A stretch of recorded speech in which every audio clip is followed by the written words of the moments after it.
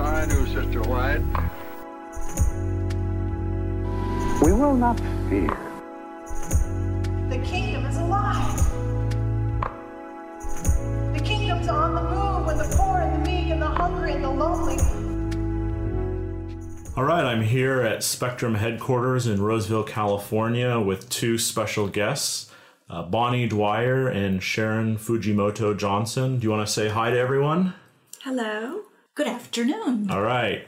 And today we're going to have a kind of experimental conversation about the journal itself, which should have arrived in folks' mailboxes. And so if you want, you can pull out your journal and read along as we talk about it. The goal here is to for you to hear from both Bonnie and Sharon about how they think about creating the journal, something that they've been doing for 20 volumes, several decades. So it's a real honor to hear from them. And I want to start perhaps with beginnings.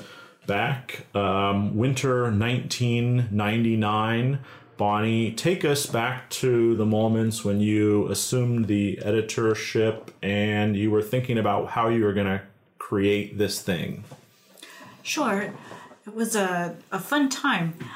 The thinking started in 1998, and it began with a trip.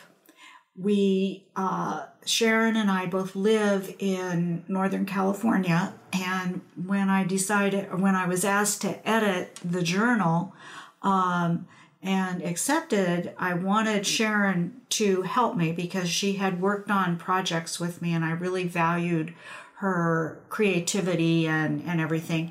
And then we needed to go get the files and all the stuff that went with the Spectrum office, which at that time was in Tacoma Park.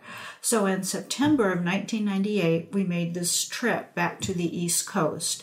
And Dave Larson, who was the new president of Adventist Forum, also was back there. And we had conversations, I remember, in the office that Spectrum used to have in the offices of Sligo Church. And so we sat in there and we were talking about, well, how many issues were we going to publish, for instance, because at that point in time, they were publishing 5 or 6 issues a year. And it was, okay, so we're going to do 5 or 6. And I think Dave was the one who said, let's just do 4. Let's do the same amount of pages as they would have done if we had published 5 or 6. Okay. But let's just do 4. It will be more efficient that way, and people will expect it on a quarterly basis. And so that's what we agreed on that. And as we were talking, Sharon was saying, well, how are we going to include art? Because art had been part of it in the past, and we wanted to make it significant in where we were going and what we were doing. And as we talked that through in a dollars and cents kind of way, which is how you have to think about art when you're publishing, if we were going to do art, the best place to do it was going to be on the cover. Okay, let me stop you right there. Sharon, talk about why you wanted art to be part of the journal. Well, for me personally, art has always been significant, and I spent a lot of time in the art department in college. And just, when I started out with Bonnie, I was pretty much straight out of college. And it had occurred to me that there wasn't really much place for art in Adventism. There were artists, doing amazing stuff, but really no place within Adventism where art was showcased. And so it just felt to me like a natural place. Spectrum existed and we were going to try something new, and why not, on the cover or in the pages of Spectrum. Yeah, it's been a really great legacy. It kind of puts art into Adventist homes. Yes. And has created a kind of virtual gallery of Adventist works that will be around, for a while. Yeah, and I think, just in general, as creative beings, sometimes we stop identifying as creative people as we grow up. But as Christians, I feel like, we're created in the image of a creator God. And that's, part of our identity. Yeah. And why not, embrace it?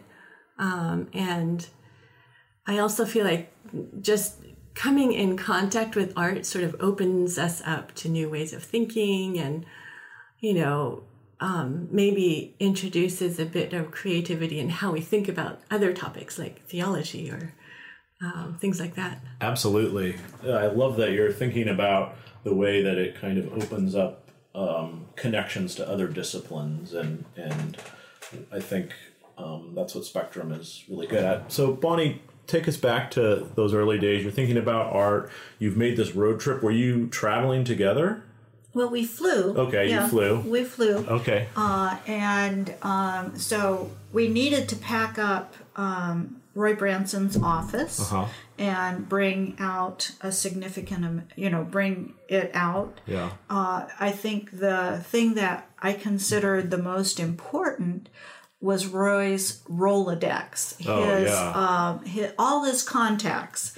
And he had this huge Rolodex of cards sitting on his desk. And so I had Sharon Xerox every single one of those cards so that we didn't lose Roy's Rolodex. And then there were boxes and boxes of past issues that were in the basement of Sligo.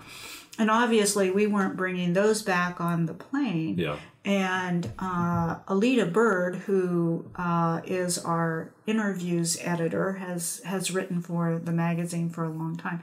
She lived in the area and was going to be coming out to California. And she volunteered to drive all of the back issues out to California. Wow. So she was the moving van for a lot of stuff. Well, we're surrounded by some of those back issues right now on one of the walls behind Bonnie appropriately.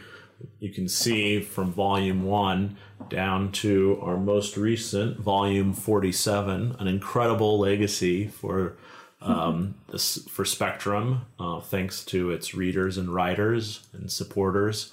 So tell us about, so we have this kind of journey story at the beginnings. And Bonnie, why don't you talk to us a little bit about how you think about the issue, how you put it together, and the kind of journey that you want your readers to go on as they go through each issue. Well, another conversation that Dave Larson sparked while we were, and I don't know whether it was actually while we were back there or after we came out here, but he talked about the Wesleyan quadrilateral. Yeah. And do you want to jump in as to what the Wesleyan quadrilateral is? That was a few years ago for me. But it is a stool on which an argument or an idea can be based. And the 4 legs of that stool are scripture, tradition, reason, and experience. And when he started kind of talking about that, I thought, well, that's a good way to try and think about anything. So if we're going to try and put an issue on a given topic together, it would be nice if we could gather scriptural material, something historical, academic piece of some kind, and then maybe the experience of news story of, so that those 4 areas are windows into a topic. And so we decided to try and do Wesleyan quadrilaterals as we put the issue together. This is like breaking news. This is incredible. We have the secrets of how Spectrum is structured. It's not new theology. It's actually old Methodist theology. This is true. But from that point forward, for instance, we have had something about Scripture in every single issue. And it usually kind of starts out the journal. Yeah, we usually open with Scripture because we're people of the book, right? And so if we are looking at any given topic, I'm thinking that we want to begin with Scripture. So that's where we start. So Sharon, there's kind of obviously a structure to this. As a designer, how does working within a structure help you, or do those limitations push you in different directions? How does your creative process work with this? Well, I feel like it's much more free-flowing than one might expect. Yeah, okay. It's not charted. She starts actually with color. Oh, interesting. I do. Really? The cover. What do you mean? I look for art, and I've been trying to make contact with a number of Adventist colleges and universities, their art departments, and trying to get in touch with artists because I want to expand our repertoire and the people that we can introduce to our readers. So typically we think about, okay, what do we have on the last cover and what would feel fresh the next time in relation to the previous issue? And, also thinking about the season. Does this feel like a spring cover or, a summer cover? Or we did cool colors last time, so we need like warm colors this next time. Okay. And I always feel so much better once we have a cover. Oh. And then I feel like I can delve into the issue itself, which also is a pretty free-flowing process. We start it with, okay, what articles do we have? And it sort of grows. It's very organic. What goes with this article, what other articles will go with it. And, at some point we decide, okay, how long is this issue? Is it 64 pages? Is it 80? Is it, longer than that? And I start dividing it up into sections, just roughly mapping out how many pages each section is, and then figuring out, okay, so we have this long article, it's like 20 pages long. How do we visually break it up so that it's accessible to the reader? It's all about presentation. Yeah. Like I always think about what is the experience of the reader as they open this magazine and go through. Are they going to feel assaulted by just, blocks of text? Like, do they need a little breathing room, like a lighter article or, a pull quote or, art or something? Or do we need more white space? And I always, hope to include white space that, the reader is not going to notice white space except in the sense that they will feel less crammed as they read it. Yeah, I feel like your covers are, create a lot of space and let us focus on a few key elements. Yeah, I really love that, a clean, simple look. Mm-hmm. That's sort of my general aesthetic look that I aspire to. And, I know there's more room for growth, but that's usually where my base is. Like I want it to feel clean and simple. Great. It sounds like, to me that Sharon really works on this from the way like an artist begins a painting with a kind of feeling and a mood and looking what's been done in the past and creating something new. Bonnie, how do you think about the issue? Like what drives you? What gets you excited about putting a new issue together? As I think about the process of putting an article together, I think about it like setting the table. Okay. And I like a beautiful table. Yeah. And so I think of those two things as very similar processes. What do we have for our guests to enjoy? What's going to be the centerpiece? What's the main entree?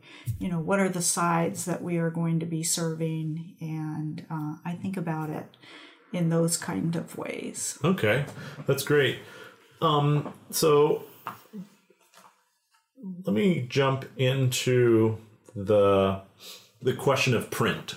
You're both working within the Adventist community, which has both its challenges and its points of hope, and designing and editing in media has its own challenges and hope. So I'm curious why, what the actual physical experience of creating, the journal that comes out in paper, it's on your computer screens at some point.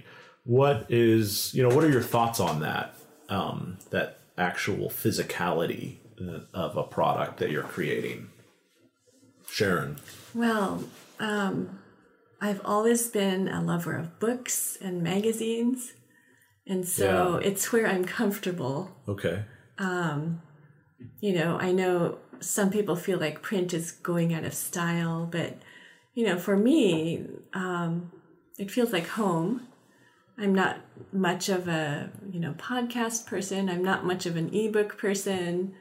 I really prefer just having something in print because I feel like I can have a say in the pace in which, I interact with, the product.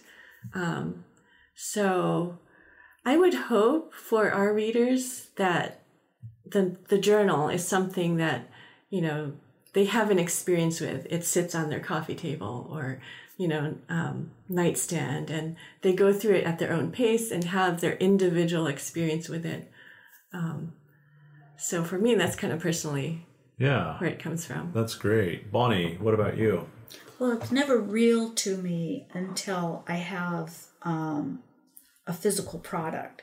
And so while we sit and we plan and we make lists and, I'm needing to get so many articles off to Sharon by such and such a date. And so I'm moving files and all of that until I actually have a physical product in front of me, it's not real. And at that point, that's always an interesting session when we sit down after, okay, so we've poured everything in. Here's kind of what we've got. How does it look? How does it feel turning those pages? And this last issue was fun in that way in particular because we had some material that we had been working on for quite a while. We had a story that we had thought we were going to use in earlier issues, and just for one reason or another, it hadn't worked out. So finally, we're doing this section on Genesis, and we had all this wonderful, really beautiful material on Genesis, and then Sharon and I were sitting at this table and saying, okay, so what else are we going to have? And maybe we should have something a little of a different feel. I mean, the Genesis stuff can tend to be kind of heavy. Maybe we need something more reflective, a little lighter. And so we talked about, well, what about having Barry Casey write something for us? He's a really lovely writer, and his philosophical reflections are about to get published in a book. It would be really nice to include that. So we call up Barry and say, can we? And he says yes. So we put that article on wandering at the very beginning. And then a little later in the process, we were trying to figure out how to finish it. And I go, well, Tom Paul Wheeler just wrote a great review for us on this new book by Trudy Morgan Cole. Yes, great. Yeah, and about Prone to Wander. And it was a great review that we'd had online. And I said, so let's, that makes for a nice bookend. We'll start with wandering and we'll end with wandering. And so that's what we did. And then the first time I had that physical product in front of me that I'm turning the pages and I read Barry Casey about wandering but not being lost. And then I jump into the stuff in Genesis and I feel like, oh, I'm kind of wandering through Genesis here. Nice. I'm not lost. I'm wandering with very good guides here through Genesis. And that whole feeling of wandering then took on whole new meanings to me. I hadn't thought about wandering through Genesis the first time through, but when you put everything together, the articles affect each other. Yeah. It becomes something new altogether. Oh. Yeah. You feel like you have this experience as well? Yeah. And it's serendipitous, usually. But it's like creating a collage. Providential, I'd say. Yeah. There you go. Yeah. So that's great. I'm so glad that you're talking about the recent issue. This is where our listeners can pull out their issues and read along, I guess. I'm just curious if I know it's been to the printer and it's been a while, but was there, you mentioned this nice little kind of opening and coda on wandering and how that ties in with the articles by Brian Bull and Fritz Guy, among others, on Genesis. And then we move into healthcare. Are there any other articles you want to highlight that you think would be particularly interesting? I'm sure everyone will like everything, but in addition to the wandering that you think might kind of, if somebody wants to jump in the middle somewhere and try something out of order, is there something that you think people should look at, or a poem? Oh, poetry was, you can talk about poetry. Oh, yes. Yeah. I was so happy to have poetry inside the issue as well as on the back cover this time around. Yeah. And I think it just lends a different angle on a topic and helps us reflect, and was so pleased to have the poetry in this issue. Yeah. That's sort of where my heart ends up being. But every issue that we've done, I've always been amazed at the depth of the articles that we receive. We have so many brilliant thinkers and writers in Adventism. Yeah. And I feel like we're really blessed to have them in our journal and, all together helping us find new ways of looking at things. And that's always something that I personally find very rewarding in this process. Yeah, I want to highlight one of those poems, the Scott Moncrief. Yes. A professor of mine from Andrews back in the day, he wrote about Parkinson's, and I have a family member who was recently diagnosed, and so reading his poem kind of took me through imagining what it was like for my family member to make that discovery and then text it out to his family, and to see that written down with his beautiful words was a great addition. So thank you personally for that. Well, and the other thing that a poem like that does is sort of put a human face or just perspective on a topic. We had the healthcare articles, which tend to be more theoretical and, abstract. But here it's, in the poem form, talking about a personal experience in this topic, which I think is helpful. Yeah, that's great. So getting close to wrapping up, Bonnie, you have been doing this for so long and been doing it so well. We've talked about wandering, but what motivates you to keep doing this? I'm curious about the world and what comes next. And I have found editing to be a wonderful place to listen to Adventism and to hear the voices of its scholars and to see the work of its artists and to hear the stories of its people. And it's a story that I love, and I want to know what the next chapter is. So. Great. What the next chapter is. That's a great way to end. I want to thank Sharon and Bonnie for talking with me today. Thank you. It's been a joy. Bye-bye. Bye. Yes, I do, Sister White. We will not fear.